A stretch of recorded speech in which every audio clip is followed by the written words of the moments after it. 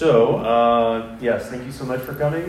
This is Dr. Bucher. He is the Associate Dean of the Billy Graham School of Missions, and he's the Billy Graham Professor of Evangelism and Church Growth. He received his Bachelor of Science from Kansas State University. I believe it was in engineering, is that correct? Right. Master of Divinity from Southwestern Baptist Theological Seminary in Texas, and his THM and PhD from Trinity Evangelical Divinity School. Dr. Bucher just started his 25th year at Southern Seminary. Congratulations, Dr. Bucher. Thank you. In addition to his ministry at the seminary and to his family, he's also the senior pastor of West Broadway Baptist Church here in Louisville. So his time is very precious, and we're so thankful that he's here with us this morning. I know Dr. Bucher to be a humble man who is fully devoted to God's work and always seeks to share the gospel with others compassionately. His personal evangelism class stands out as one of the most important classes that I took at Southern Seminary. And the lessons and the stories that he shares are absolutely incredible. I only wish I would have taken his class sooner at Southern Seminary. I took it in my last semester there. I wish I would have taken it a lot sooner. So I know you share my enthusiasm in having Dr. Bucher with us this morning. Please join me in welcoming Dr. Bucher. Thank you, George. He introduced me as the Associate Dean of the Billy Graham School. Do you all know what an Associate Dean does? It's really a very simple job description. I get to do whatever the Dean does not want to be associated with.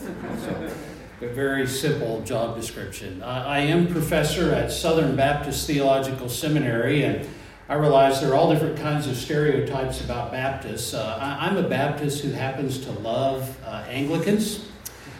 When I am cut, I do not bleed Baptist, I bleed the body of Christ.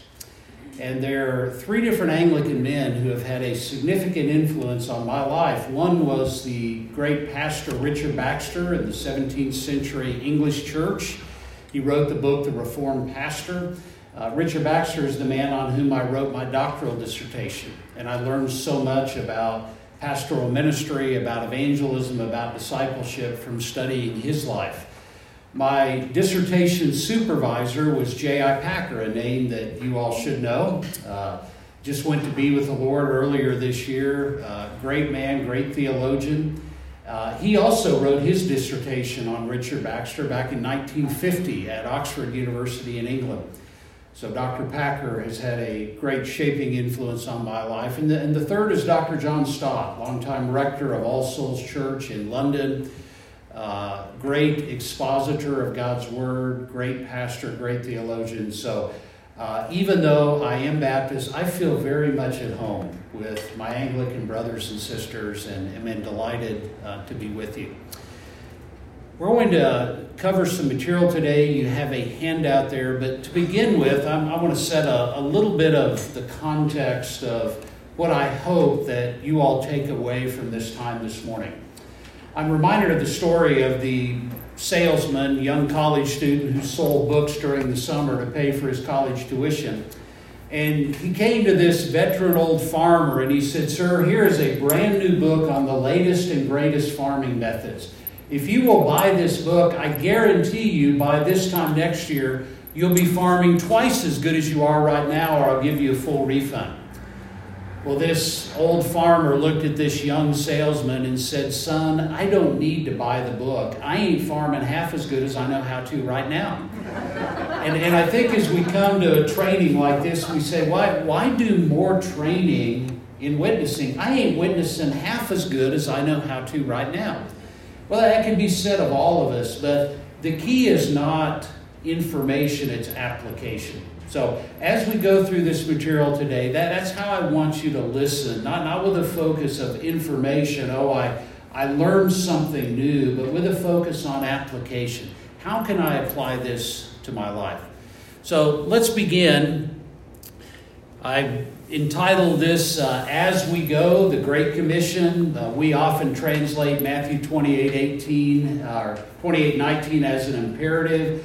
Therefore go. More literally, it would be as we go. As we go throughout everyday life, we're to be involved in making disciples. So the first step in that is to prepare our hearts. And in preparing our hearts, I think there are two questions that we need to ask and answer. The first question is, why don't we witness? Or why don't we witness as we should? And then second, why should we witness? So there on page 2 of your handout, I want to talk first about barriers to evangelism, or what I call overcoming walls to witnessing. There was a survey done some years ago by the Billy Graham Evangelistic Association. It was a training, and they asked the people who were there, what is your greatest hindrance or barrier in evangelism? And they got a series of different answers to that, and we're going to walk through those in the first part of our session here. The first answer they got, over half the people said that the struggle I have in evangelism is fear. I'm just afraid to do it. Over half the respondents noted fear. I'm convinced if they'd asked all the respondents to list their top 3, fear would have been on everyone's list. But number one answer, fear. 25% said, I don't know how to witness. I don't witness because I don't really know how. That's why I'm coming to this training. Others said, it's apathy. I know I should have a burden for my non-Christian coworkers, neighbors, friends, but quite frankly, sometimes I just don't. Others said, it's introspection. First, I need to get my own life in order. I remember one man telling me if I walked across the street to try and witness to my neighbor, I would get laughed off his porch. Sometimes we think, well, my own life isn't perfect. Who am I to share Christ with someone else? And then the barrier of busyness. I can't ever find the time. We're so busy. All of these time-saving devices that we have that are supposed to save us time. I wonder, I try and remember back what life was like before email. I'm sure I had time to do other things, but I get over 100 emails every day, and it takes time to go through and answer those. So how do you make time to connect with unbelievers? And then a final barrier, the barrier of giftedness. I don't have the gift of evangelism, therefore do I need to witness. So jump from your notes from page 2 over to page 5, and I want us to just walk through these 6 different barriers and just say a few words about each of them. So I believe it's bottom of page 4 and top of page 5. The first, breaking the barrier of fear, or I'm afraid to witness. I think one way we break this barrier is to recognize that in struggling with fear, we're not alone. Think about the Apostle Paul in 1 Corinthians chapter 2 as he's writing back to the church at Corinth. He says, when I came to you, when I was first with you, I was with you in weakness and fear and much trembling. Who's writing those words? It's the Apostle Paul. The Apostle Paul knew what it was to be afraid, and yet he also knew what it was to depend on the Lord, to trust in Him. Very first time I had the opportunity to meet Billy Graham, I had about an hour's notice that I was going to get to spend an hour with Mr. Graham. So I racked my brain, all these questions that I want to ask him. When I met him, my mind went blank. I could barely remember my own name. This man who I so respected and prayed for years, so looked up to. But as we're spending this hour, I'm thinking, I must ask him a question. The only question I could think of was, Mr. Graham, do you ever get nervous in personal evangelism? I'm not talking about when you're preaching in a stadium of 100,000 people, but just when you're sharing the gospel one-on-one, do you ever get nervous? He looked at me like that was the stupidest question he'd ever been asked in his 40-plus years of ministry at that time. He said, of course. He said, who doesn't? He said, in fact, if I didn't feel a little bit nervous, I would assume I was doing it in my own strength. God allows us to feel nervous so that we will depend upon Him. Now, if the Apostle Paul had to deal with fear, Billy Graham had to deal with fear, what do you think the odds are that you and I will have to deal with fear? I think that's right at 100%. Helpful to know that in struggling with fear, we're not alone. I think a second thing that's helpful is to identify exactly what our fears are. An unknown fear can just be absolutely paralyzing. So try and pinpoint exactly what am I afraid of. Some people say, well, I'm afraid of not knowing enough. I've had people say to me, I'm afraid somebody's going to ask me a question that I can't answer. And I say to that person, you don't need to be afraid of that. They go, really? I don't know. No, you absolutely don't. I guarantee you it's going to happen. We have 5 children. I have 2 master's degrees and a PhD in theology. And growing up, my own kids would ask me questions I couldn't answer. Whenever that happened, I'd just stand up straight, clear my throat, and say, go ask your mother. Okay? Only God has all the answers. It's okay to say, I don't know. Now, because some of us may not say that phrase very often, we may need to knock the rust off of it. On the count of 3, let's just practice saying together, I don't know. Ready? 1, 2, 3. I don't know. Everybody still breathing? Anybody need CPR? Okay. It's okay to say, I don't know the answer to that question. Let me try and find out. Let me do some research and get back to you.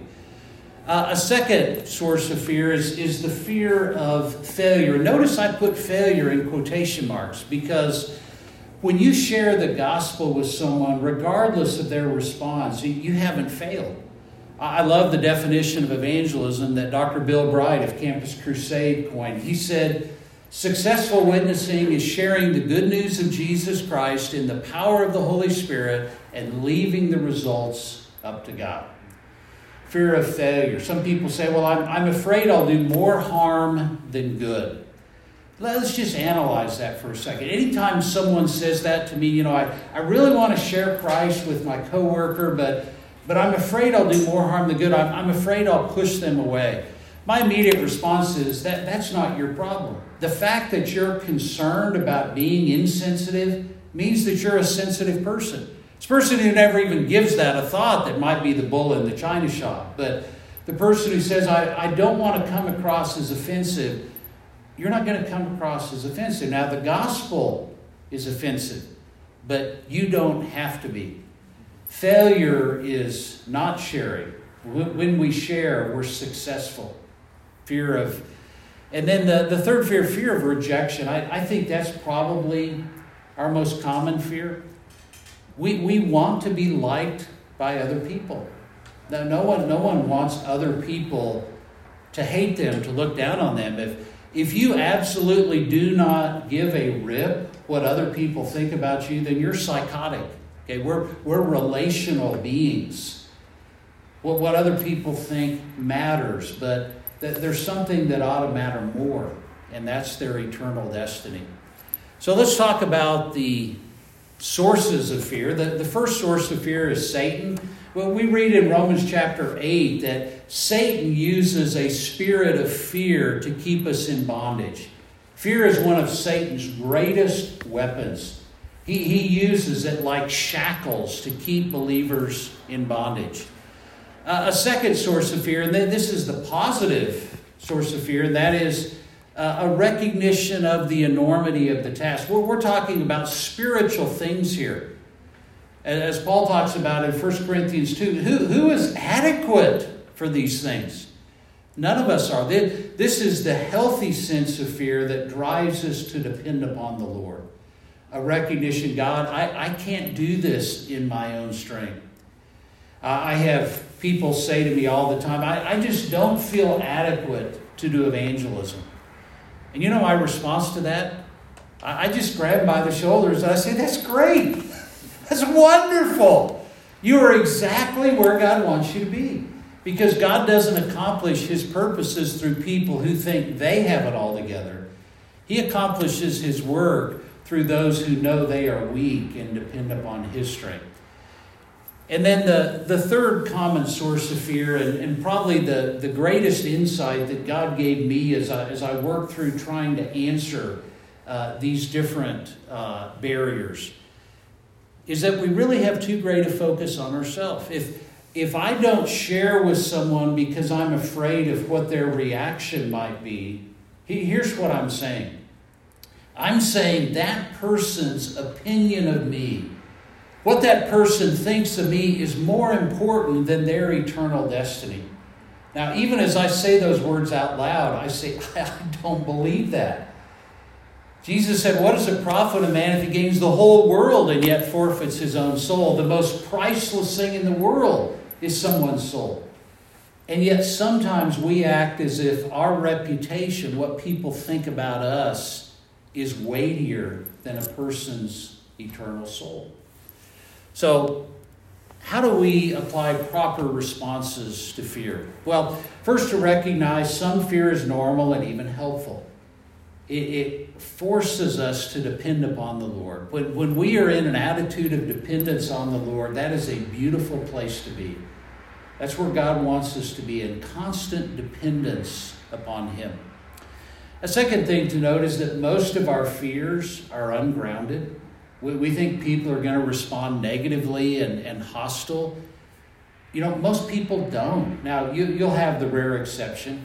I have knocked on tens of thousands of doors in my life. That's not a preacher's exaggeration. I've been involved in 3 church plants. I spent 3 summers just going around knocking on doors, talking to people. I've knocked on tens of thousands of doors. You know how many doors I've had slammed in my face? 1. I have to tell you this story quickly. We were planting a church in Abilene, Texas, out on the east side of Abilene, near Abilene Christian University, and my wife and I were out in the neighborhood knocking on doors. Knocked on one door, a man answers the door. What? Good morning, sir. My name is Tim Bucher. This is my wife, Sharon. We're here in the neighborhood seeing if you think there might be an interest in a Bible study in this neighborhood. This man said, well, who would teach this little study? Well, he was making an assumption there. I hadn't said it was going to be a little study. For all he knew, we were going to start in Genesis 1 and go all the way through Revelation 22. But I ignored that, and I said, well, my wife and I would. And he said, and who are you? I said, as I said, my name's Tim Bucher. This is my wife, Sharon, and I'm a Master of Divinity student at Southwestern Baptist Theological Seminary. This man said, well, I have taught New Testament Greek at Abilene Christian University for 18 years, and I'm not interested in your little study. And he slammed the door in our face. I've knocked on tens of thousands of doors. The only door I've ever had slammed in my face was by a Greek professor who didn't know the meaning of the word agape. Most of our fears are ungrounded. Most people are not going to respond negatively. Third, fear doesn't disqualify us or excuse us. You see in Scripture, whenever someone says, Lord, I'm afraid, what does he say? Oh, okay, never mind. I'll get somebody else. No, he says, trust in me. When I am afraid, I will trust in you. And then 2 Timothy 1:7 talks about God's resources to deal with fear. God's not given us a spirit of timidity, a spirit of cringing fear, but of power, of love, of discipline, or sound mind. When we look to the Lord, He gives us the strength to overcome our fears. Next, breaking the barrier of ignorance, or I don't know how to witness. A few insights on that. First, we need to make sure that we know the message. Sometimes when people say, I don't know how to witness, what they're saying is, I'm not sure what the gospel message is. So it's important that we first know the message. But second, making sure we know a method. The famous Chicago evangelist D.L. Moody was once approached by a woman, very critical, and she said, Mr. Moody, I don't like the way you do evangelism. D.L. Moody said, there are some days I'm not overly fond of my approach myself. What method do you use? She said, I don't have a method. D.L. Moody said, well, I like my method a whole lot better than I like yours. If you don't like the way that other people are doing evangelism, that's fine. Don't approach it in that way. Find a method that works for you. And then third, take advantage of training opportunities. Now, this is a classic example of preaching to the choir. I'm encouraging those of you who are taking advantage of a training opportunity to take advantage of training opportunities. But continue to do that. I take advantage of every opportunity that I can. I've been sharing my faith for over 4 decades. Started as a brand new believer. I tell people I learned to share my faith as a brand new Christian before I discovered that most people don't do that. But most Christians don't evangelize. Isn't it exciting to be around a new believer? They don't know enough to be quiet. They just want to tell everyone about Christ. Such a joy. So take advantage of training opportunities and then simply begin where you are. Journey of 1,000 miles begins with a single step. People will look at me and say, well, Tim, you're the Billy Graham professor of evangelism. You worked with Billy Graham. You've received all this help and training. This is easy for you. I'm not you. I say, actually, it's not. I grew up very much an introvert. On the introverted side of introvert, I was a wallflower, very shy. If you had told me back in high school that I would one day be a pastor and a professor, I wouldn't have known whether to laugh or cry. That is nowhere on my radar. I hated being up in front of people, but when I met Christ, He put in me a burning desire that others would know Him as well. And so I began taking tiny baby steps. And every tiny baby step I took, God met me there. To the point of this introverted Kansas farm boy can now stand up in front of people and speak or communicate one-on-one with people. I say that without any false sense of humility, that if God could take what I was and turn me into a witness, He can do that for anyone. You don't have to have an extroverted personality to be an effective witness. Begin where you are. Third, breaking the barrier of apathy, or I lack the desire to witness. The real problem is that we sometimes lack a heart of compassion. I'm reminded our fourth daughter just had her 28th birthday. When she turned 17, what she wanted for her birthday was to get her ears double pierced. Now that's way out of my lane. That's out of my zone. So I asked my wife, are we cool with ears double pierced? My wife goes, we're cool with that. Okay. So I agree to take my daughter to get her ears pierced. I think we'll head over here to Claire's at the mall, in and out in 15 minutes, take her out for a nice birthday lunch. She says, no, Dad, I want to go to this tattoo parlor on Bardstown Road because that's where her friends had gotten their ears double pierced. So I take her there. Well, it was quite an experience. There was a long line there at the piercing station, about 20 people waiting to have different body parts pierced. And I'm begging my daughter, I say, let's go to the mall, let's go to Claire's. I will take you anywhere you want to go out to eat. I'll take you to Ruth Chris Steakhouse for lunch. You have the most expensive steak on the menu. No, Dad, I really want to get it done here. So what do? Because I'm sinful and selfish, I start to pout, right? Here's an hour of my life that's going to be wasted. And while we're standing there in line, a woman comes walking up in the line behind us. Now, best way I know how to describe her appearance. Imagine a woman running full speed through Lowe's department store, falling face first into a bucket of nails. That would be the best description of this woman. She had piercing her eyebrows all around her ears, her lips, her tongue, her nose, even piercing under her chin. My first reaction was one of amazement. She's got to have incredibly strong neck muscles. How does she hold up all of that weight? And then I began to do analysis. I wonder if this woman ever flies. I mean, she'd have to get to the airport 4 hours ahead of her flight, take all that metal out, put it in the tray, go through the metal detector, put it all back on.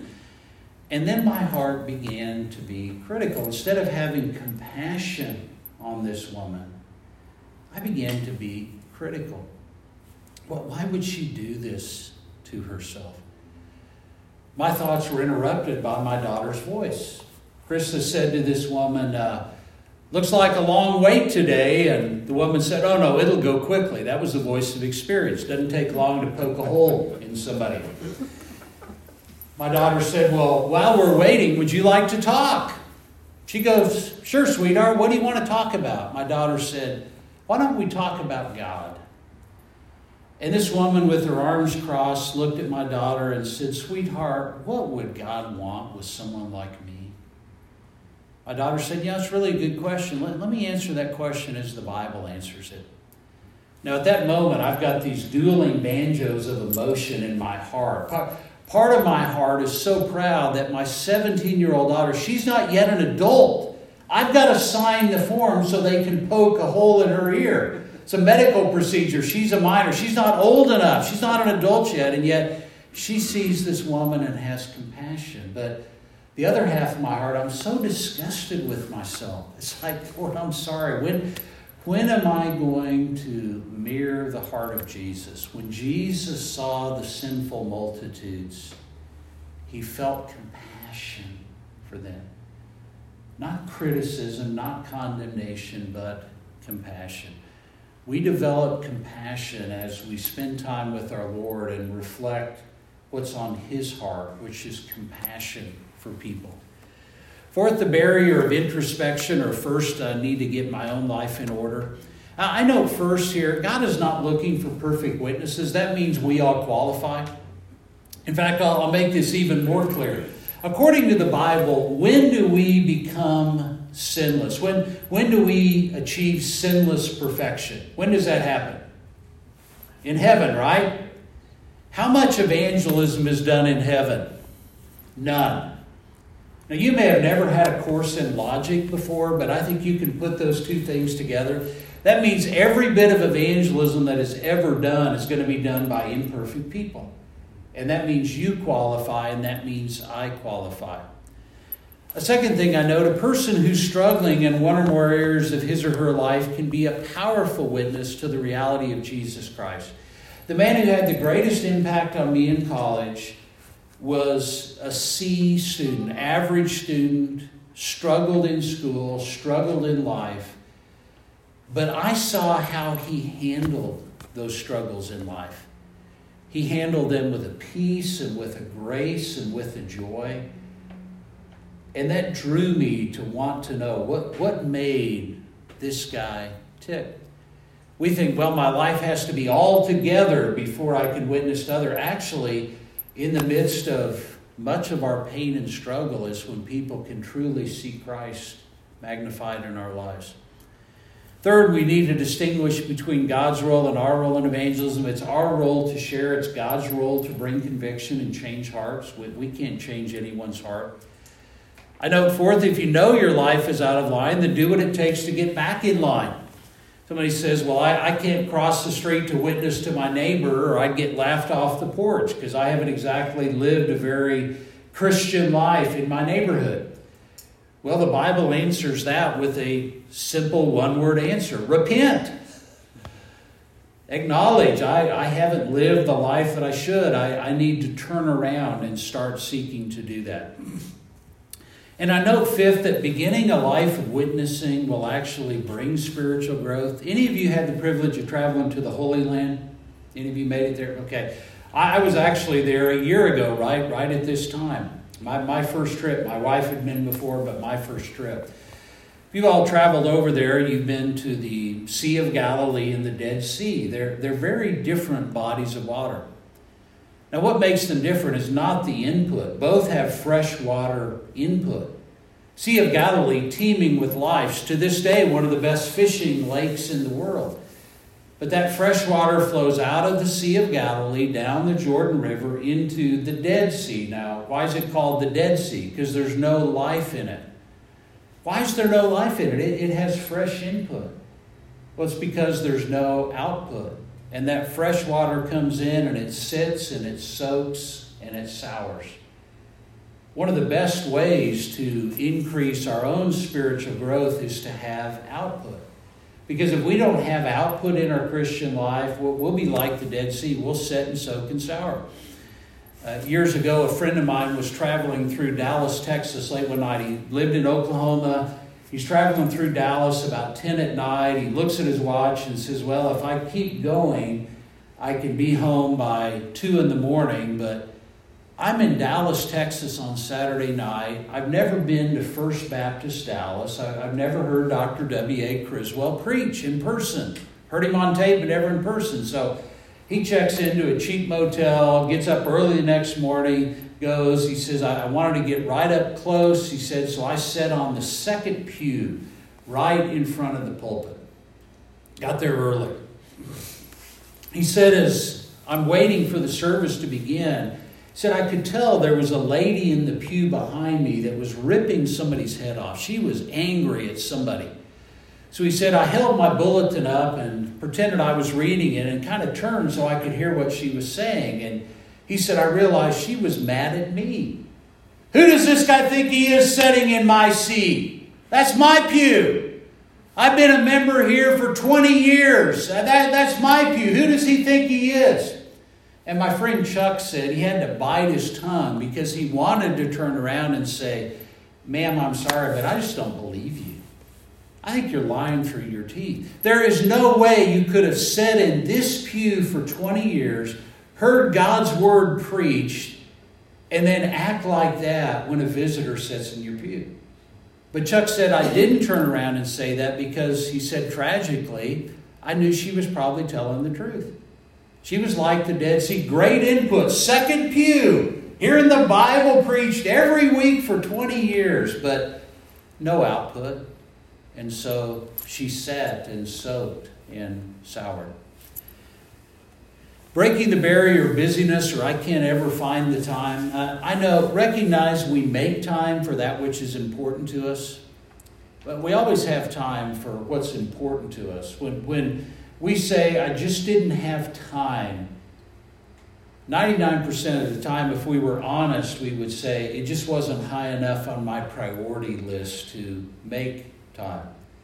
This is something my wife and I, over the years, just try and encourage and challenge each other. She asked me to do something a few months ago, and she asked me about it again yesterday. Have you gotten that done? And I started to say, I haven't had time, but that isn't true. So what I had to say is, sweetheart, I'm sorry, that hasn't been high enough on my priority list to get it done, but it just moved to the top of my priority list, and it will be done in the next half hour. We make time for that which is important to us. Allowing God to develop in us a proper perspective on time and eternity. Realizing that this life is just the first inch of the yardstick. We think that this life is long, and certainly 2020 COVID this year seems like an eternity, right? But no matter how long we live, even if we live to be 100, that's just like a dot on the spectrum of all eternity. What we're doing now, only one life will soon be passed. Only what's done for Christ will last. That living for eternity. Realizing that only people are eternal. All this stuff. C.S. Lewis noted that our world today is like a giant department store where Satan has come in and mixed up the price tags. We think toys are valuable. So we spend all of our time and energy to get stuff. We think stuff's valuable, and we think people aren't that valuable. C.S. Lewis said, Satan has switched the price tags and is deceiving us into thinking that stuff is valuable. Stuff is stuff. People are eternal. And then just some practical time management helps. Trying to do two things at once. Well, what is it that you already enjoy doing, and how can you incorporate a lifestyle of witnessing in that? One of the things I enjoy doing is playing golf. After 10 knee surgeries, it's about the only sport that I can still do. And that's how I'm able to connect with unbelievers. Unbelievers like to play golf too. And have an opportunity to build friendships and build relationships. And I've had the privilege of baptizing men that I first met on the golf course and just built a friendship with, something I already enjoy doing. I was teaching a workshop like this some years ago, and my wife had traveled with me. It was out of town, and on the drive back home, she said, sweetheart, the Lord really spoke to me tonight. She was very serious. And I said, well, that's great. What did you sense he was saying? And she said, when you were talking about trying to combine something you already do with witnessing, it was like the Lord was just whispering in my ear, evangelistic shopping. Well, what can I say? And my wife has, over the years, as she meets someone, she'll say, hey, why don't we go to the mall together? And they'll shop till they drop and then sit down for a cup of coffee. And over that cup of coffee, my wife will have the privilege of talking about Christ to her new friend. And then breaking the barrier of giftedness, or I don't have the gift of evangelism. I simply note that even if evangelism is a gift, there's some debate as to whether or not Ephesians 4 is talking about gifts or an office. But even if it is a gift, it's also clearly a command. We know there's a gift of giving, right? The Bible's very clear about that. But even those of us without the gift of giving are called to be stewards. We're called to support the Lord's work. We know there's a gift of serving. It's listed right there in the text. But whether or not we have the gift of serving, we're all called to serve. It's the same thing with evangelism. Even if evangelism is a gift, it's also clearly a command. Here's the perspective I think we need. Let me give you a little quiz. I'm a teacher, so I like to give quizzes. This is going to be a very simple quiz. It's really not a trick question. If there is a woman here in Louisville who assists doctors at Baptist East Hospital, what do we call her? Not a trick question. A nurse, yes. Okay. See, that was so easy. Call her a nurse, right? Suppose that this woman gets on an airplane and goes to the Philippines. What do we call her then? A medical missionary. Why do we not call her a medical missionary here? Why does she not see herself as a medical missionary here? Years ago, I was at Elmbrook Church, just outside of Milwaukee in Wisconsin. Stuart and Jill Briscoe, pastoral team there. And I went up there just for a visit. This was a church that was really impacting the community. And I discovered part of the secret as I was waiting in the line at the end to meet the Briscoes. Overheard a conversation between two women. One said to the other, "What do you do?" And this woman said, "I am a disciple of the Lord Jesus Christ on mission for Him, cleverly disguised as an emergency room nurse." And I thought, that's it. That's the perspective. That's why that church is impacting people. So I encourage people in our congregation, when someone asks them, "What do you do?" Well, I'm a disciple of the Lord Jesus Christ, on mission for Him, cleverly disguised as a second grade teacher, cleverly disguised as an accountant, cleverly disguised as a stay-at-home mom. We have one attorney in our church, cleverly disguised as a lawyer. No one would have seen that one coming. Having that proper perspective that our life isn't really our occupation. Our life is to live as a disciple. This just happens to be the occupation that pays the bills so we can live as a disciple. So those are some of the barriers. Those are some of the reasons why we don't witness. Let's look next at some motivations for evangelism. I mentioned Dr. John Stott earlier. Here's a quote from him. Dr. John Stott says, "In evangelism, too, we need incentives, for evangelism is difficult and dangerous work. It brings us face to face with the enemy in hand-to-hand combat." Obviously, he's talking here about spiritual warfare. He says, "Some never begin to evangelize for want or for lack of adequate incentives. Others begin but grow discouraged and give up. They need fresh incentives." So I'd like for us just to walk through a passage of Scripture, 2 Corinthians chapter 4, verse 16 through chapter 5, verse 21. I'm just going to read these verses and then say one word about it. This is the flip side. We've talked about why we don't witness. Now let's talk about why should we witness, some motivations for evangelism. So first we see we reach out because of an eternal perspective. Let me read 2 Corinthians chapter 4, verse 16 through chapter 5, verse 21. "Therefore we do not lose heart, but though our outer man is decaying, yet our inner man is being renewed day by day.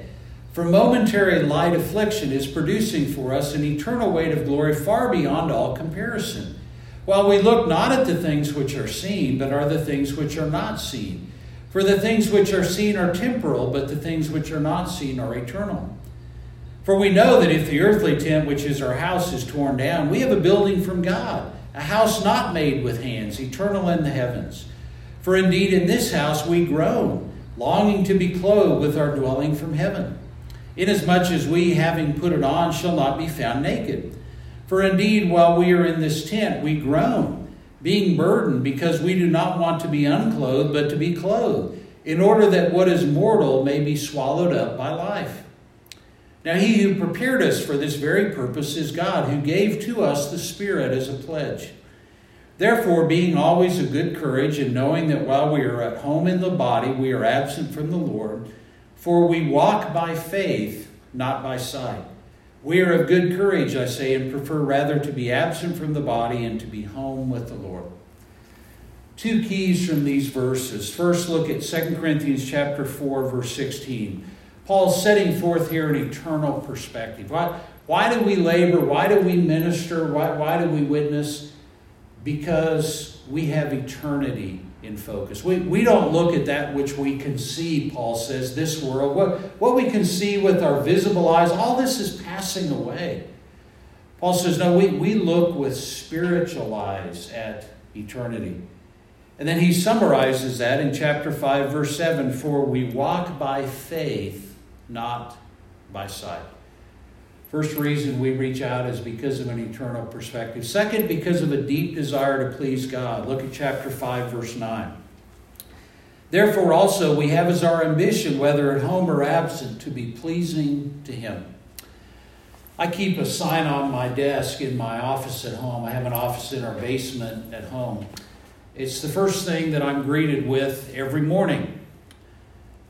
First thing I do when I get up is get a cup of coffee, because not even God wants to talk to me until I've had a cup of coffee. So I grab my coffee and head down to my office, and every morning, this morning included, I'm greeted with a sign. It's a little plaque that I have right there on the center of my desk, and it simply reads, "An audience of one." And I was reminded early this morning, I'm an early riser, I was reminded early this morning that my goal for today, Saturday, September 19th, 2020, is to be pleasing to the Lord.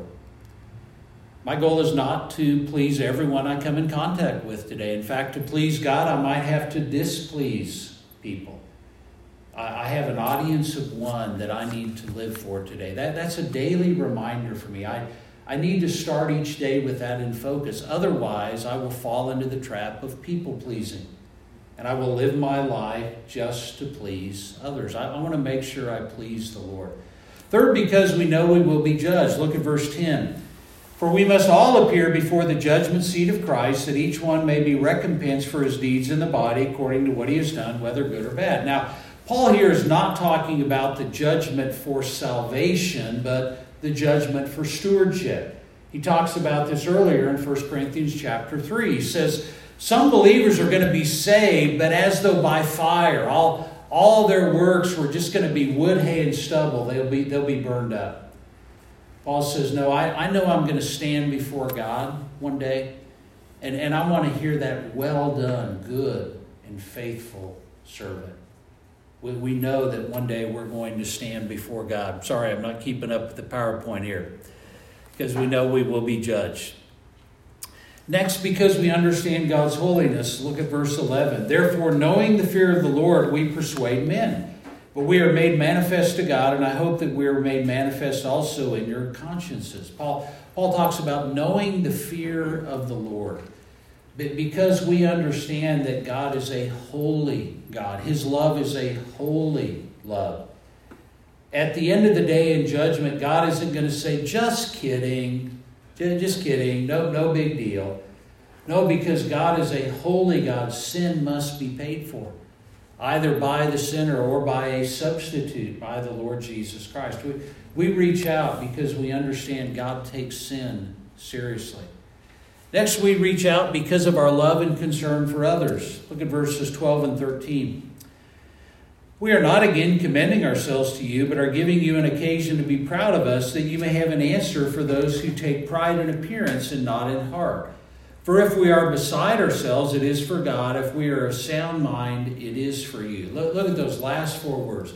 It is for you. Paul says, why do I go through all this hardship? Why do I put up with all that I have to put up with as a minister of the gospel? He says, it's for you. It's for you, Corinthians. It's because I love you. It's because I care for you. Our love and concern for others. Next, because of the love of Christ. Look at verse 14. For the love of Christ controls us or constrains us, having concluded this, that one died for all, therefore all died.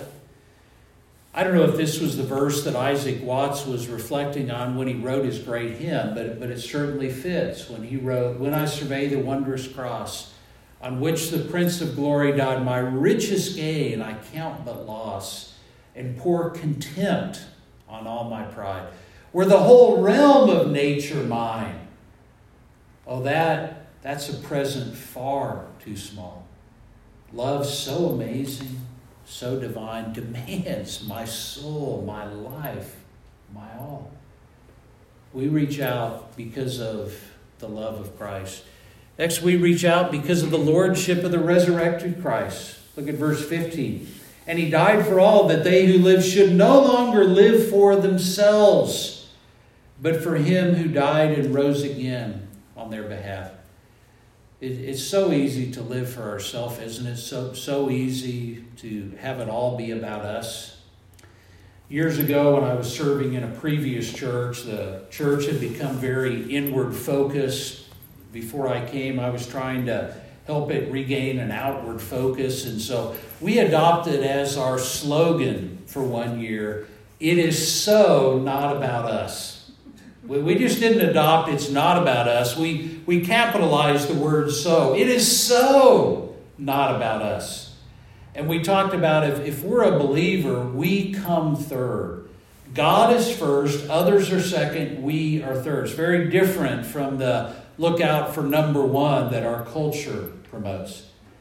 Well, we were beginning to make some progress in that, I thought. And then one Sunday, as I was standing at the back greeting parishioners, a woman who had the spiritual gift of criticism actually said something nice to me. She came back and took my hand and said, "Pastor, great sermon today."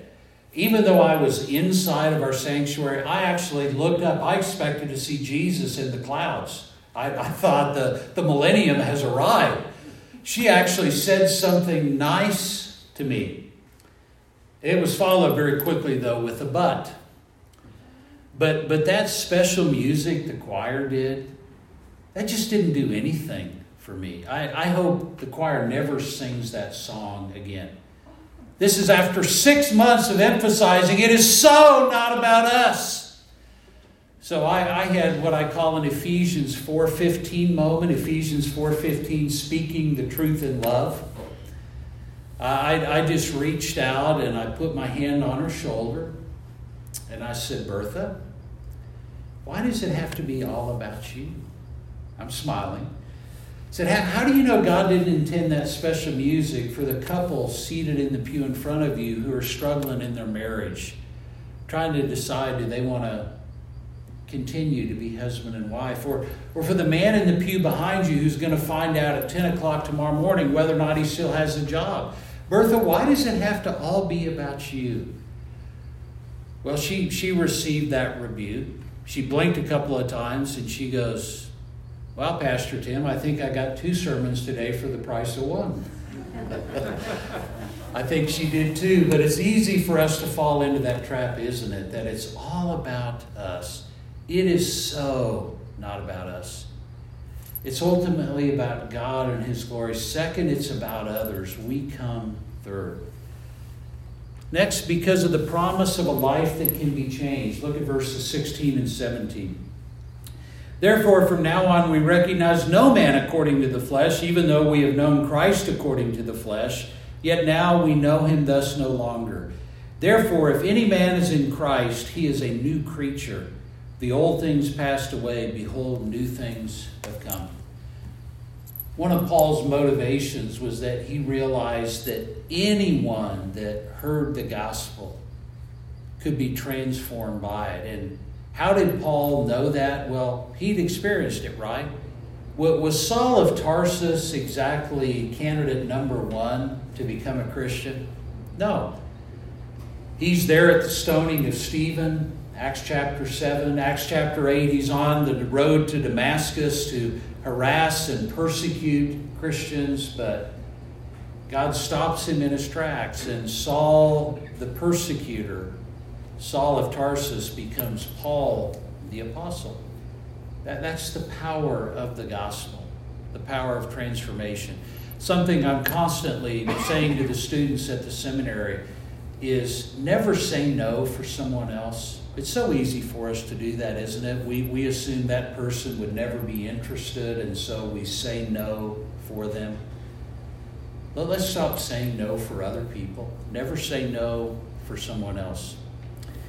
And then I note next, because of God's amazing plan to let us be involved. Look at verses 18 through 20. Now all these things are from God, who reconciled us to himself through Christ and gave us the ministry of reconciliation. Now, notice who that us is. He's not talking here about apostles. He's talking about believers.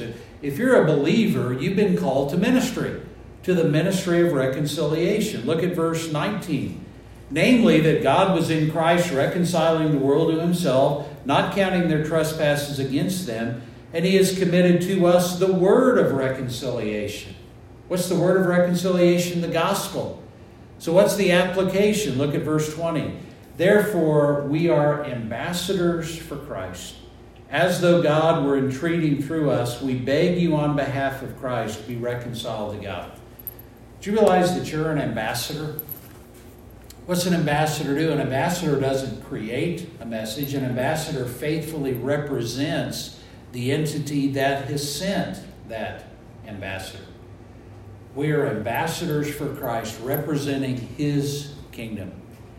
Isn't it amazing that God allows us to do that? That we actually have the privilege of playing a part in seeing people's lives transform. It's staggering. It's amazing. Then I know finally, because of the wonder of it all, 2 Corinthians 5:21, God made him, speaking of Christ, who knew no sin, to be sin for us, that we might become the righteousness of God in him. I've labeled this point the wonder of it all. Some of you may know the name Gypsy Smith. Gypsy Smith was an evangelist before Billy Graham and preached well into his 80s. And someone asked him, Gypsy, when are you going to retire? Gypsy Smith started preaching as a teenager in England through the Salvation Army. Preached the gospel for 8 decades. Gypsy, when are you going to retire? And Gypsy says, never. He said, I don't see retirement in the Bible.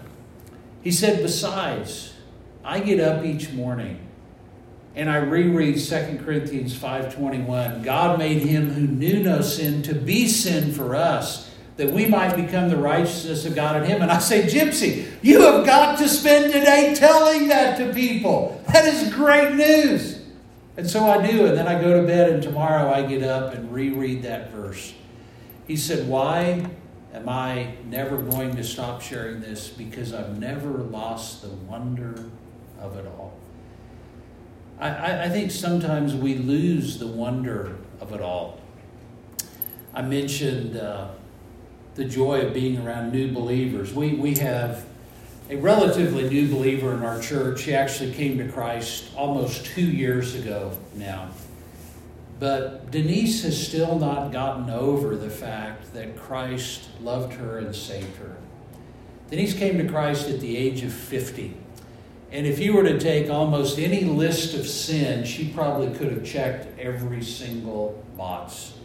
Her life was an absolute wreck. But through an outreach of our church, she got connected with some of our people. We were able to introduce her to Christ. And Denise's life has been transformed. Well, she still gets a little excited during worship because we're singing about Christ's love, and she just, thank you, Jesus, thank you, Jesus. She's not gotten over the wonder of it all. but I have a man in our church. He's the keeper of the traditions. Every church has a keeper of the traditions. And this man came to me last year and he says, Pastor, I've got a concern. He's always got a concern. He said, we need to do something about Denise.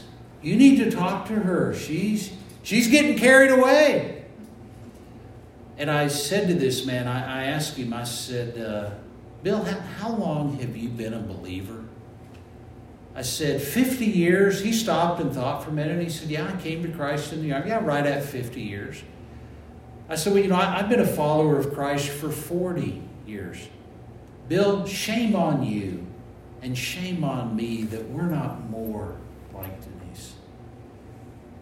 Denise hasn't lost the wonder of it all. Some of us that have known Christ a long time, maybe it's kind of become old hat. It's not that great of news anymore. We need to recapture the wonder of it all. So that brings me to the final point on that session, and that is the importance of a daily walk with Christ. I think Matthew 12:34 may be the most significant verse in the Bible when it comes to witnessing. Matthew 12:34, Jesus says that the mouth speaks out of that which fills the heart.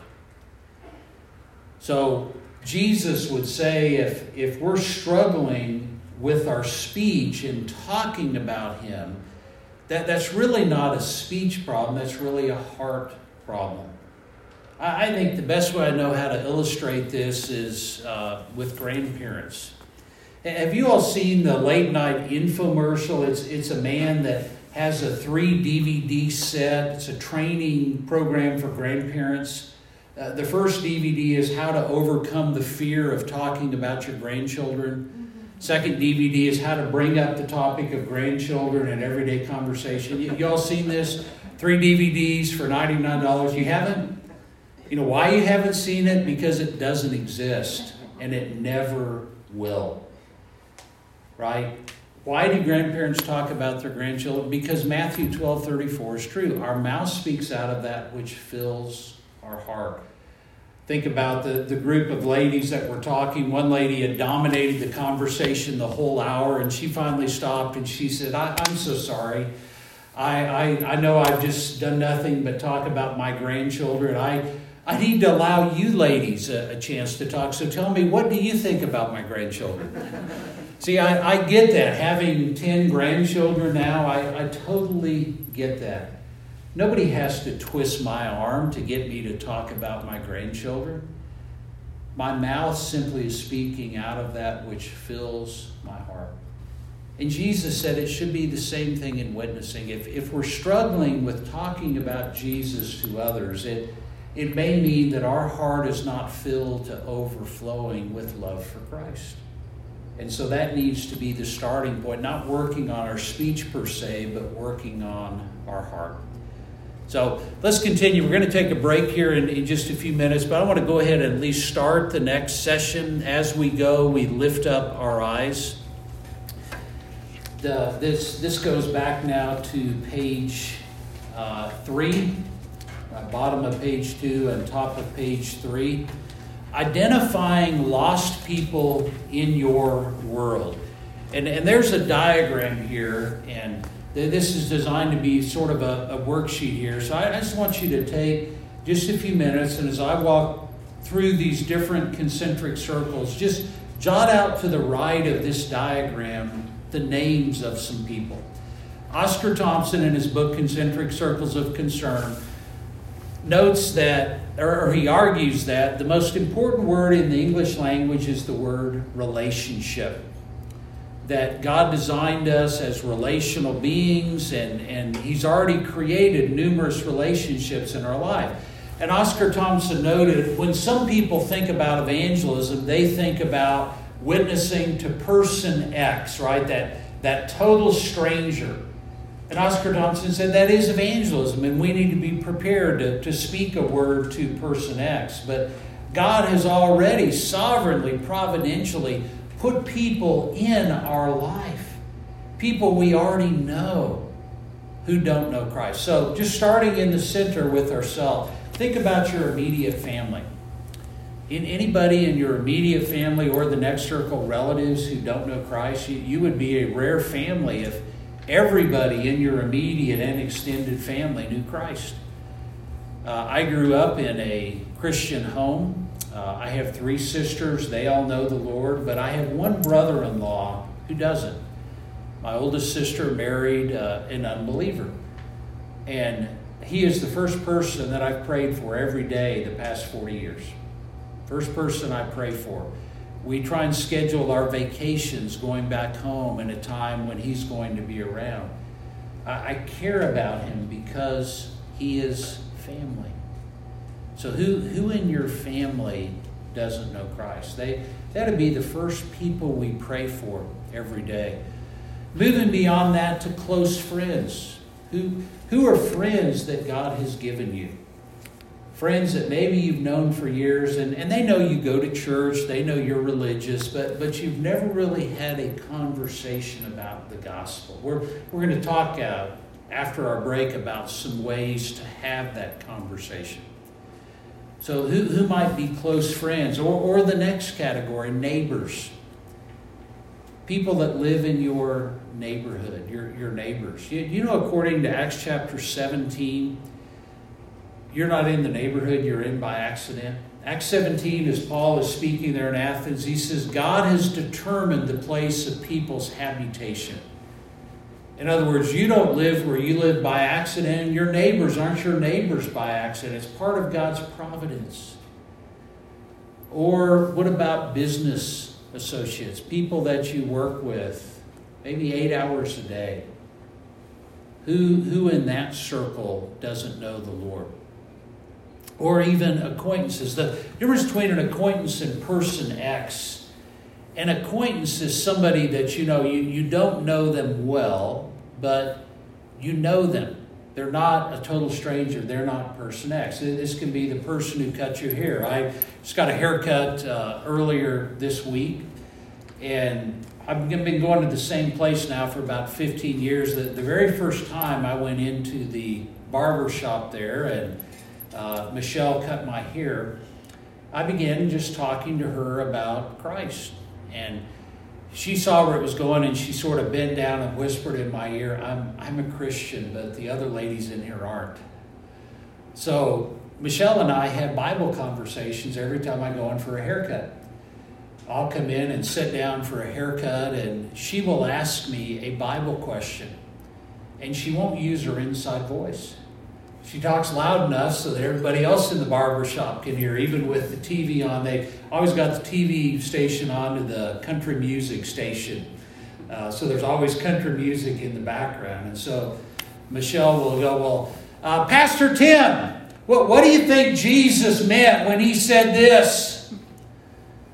And I'll answer her again, not using my inside voice. Well, Michelle, I think this may be what he meant. And so we now have this sort of tag team opportunity to communicate the good news to others while we're there. Michelle's an acquaintance. I see her once a month, except for COVID. I had to cut my own hair during COVID. I didn't even want to leave the house. That did not go well. So who are acquaintances? And then, obviously, person X. So just jot down some names, and after our break, we're going to talk about some practical ways to share with these individuals. A couple other things, and then we'll break. The second thing to do then is to pray. I noticed there in parentheses the phrase prayer triplets. Prayer triplets was something that the Billy Graham Association used for years. They actually learned it during one of their crusades in England in the 1950s. What a prayer triplet is you have a group of 3 Christians who come together, and they each have the names of 3 non-Christians that they want to see come to faith. So you have 3 Christians meeting once a week, either in person or by electronic means, and they pray for these 9 people. Billy Graham Association learned about this because the crusade coordinator there in one of the England crusades in the 1950s set this up. And so 6 months before the Billy Graham crusade was to happen, they formed these prayer triplets throughout London. Can you guess what happened? Some of these prayer triplets saw all 9 of the people on their list come to faith before Billy Graham even set foot in England, because they were being prayed for, and because these Christians now were sensitive to spiritual opportunities that they had. So simply begin praying for others and having others join you in praying for them. There's a website here I want to introduce you to if you're not familiar with it. It's blesseveryhome.com. This is a website that was put together by some Christian businessmen. They want this to be a blessing to the church. And if you will log on to that website and put in your address, it will map out your neighborhood for you, and it will tell you who your neighbors are, their street address, give you their name. It's an amazing, all this is public knowledge, right? Census Bureau, housing sales, all of that data is out there. They just put it together in one place. So every morning I get an email from blesseveryhome.com with the names and addresses of 4 of my neighbors so that I can specifically pray for them. It's a great way to get to know who your neighbors are. Maybe you've lived in this neighborhood for a while and you don't really know the people that live 2 houses down or across the street on the other side of the street. This helps map it out. So blesseveryhome.com enables you to pray for your neighbors. And then build relationships and seek opportunities to serve. If you serve people, if you show the love of Christ to people, you will have opportunities to be able to talk to them about the Lord. So, lifting up our eyes. In John chapter 4, Jesus said to the disciples, "Lift up your eyes and see that the fields are white unto harvest." Well, why do you think Jesus gave that admonition to the early disciples and through them gives that admonition to us? Why the admonition to lift up our eyes? Well, because left to ourselves, where's our focus? It's on ourselves. It's on our world. It's on our needs. So every day we're called to lift up our eyes. See the people around us who don't know the Lord. How can we begin to pray for them? How can we serve them with the hopes of pointing them to faith in Christ? So I'm going to pause there. Let me do this before we take a break. Any questions about what we've talked about so far? Anything that's not clear? Anything that you'd like to ask a question about before we break? Anyone? Nope? Okay. Well, here is your reward for making it through session 1. This is the booklet that I wrote, Overcoming Walls to Witnessing. It summarizes what we went through in the very first part of that, but in much greater depth. So I have 6 copies of this. So, Pastor, I'll let you distribute those. I know George already has one, so he doesn't. Okay, but you can, if you want to go ahead and distribute those, and let's take a break, a stretch break. If you want to go out and get a breath of fresh air, let's do 10 minutes. If you need a restroom break, so it's 9:48. I'll even be generous and give you 12. Let's come back at 10 o'clock. So we'll start back up at 10 o'clock with session 3, sharing the good news.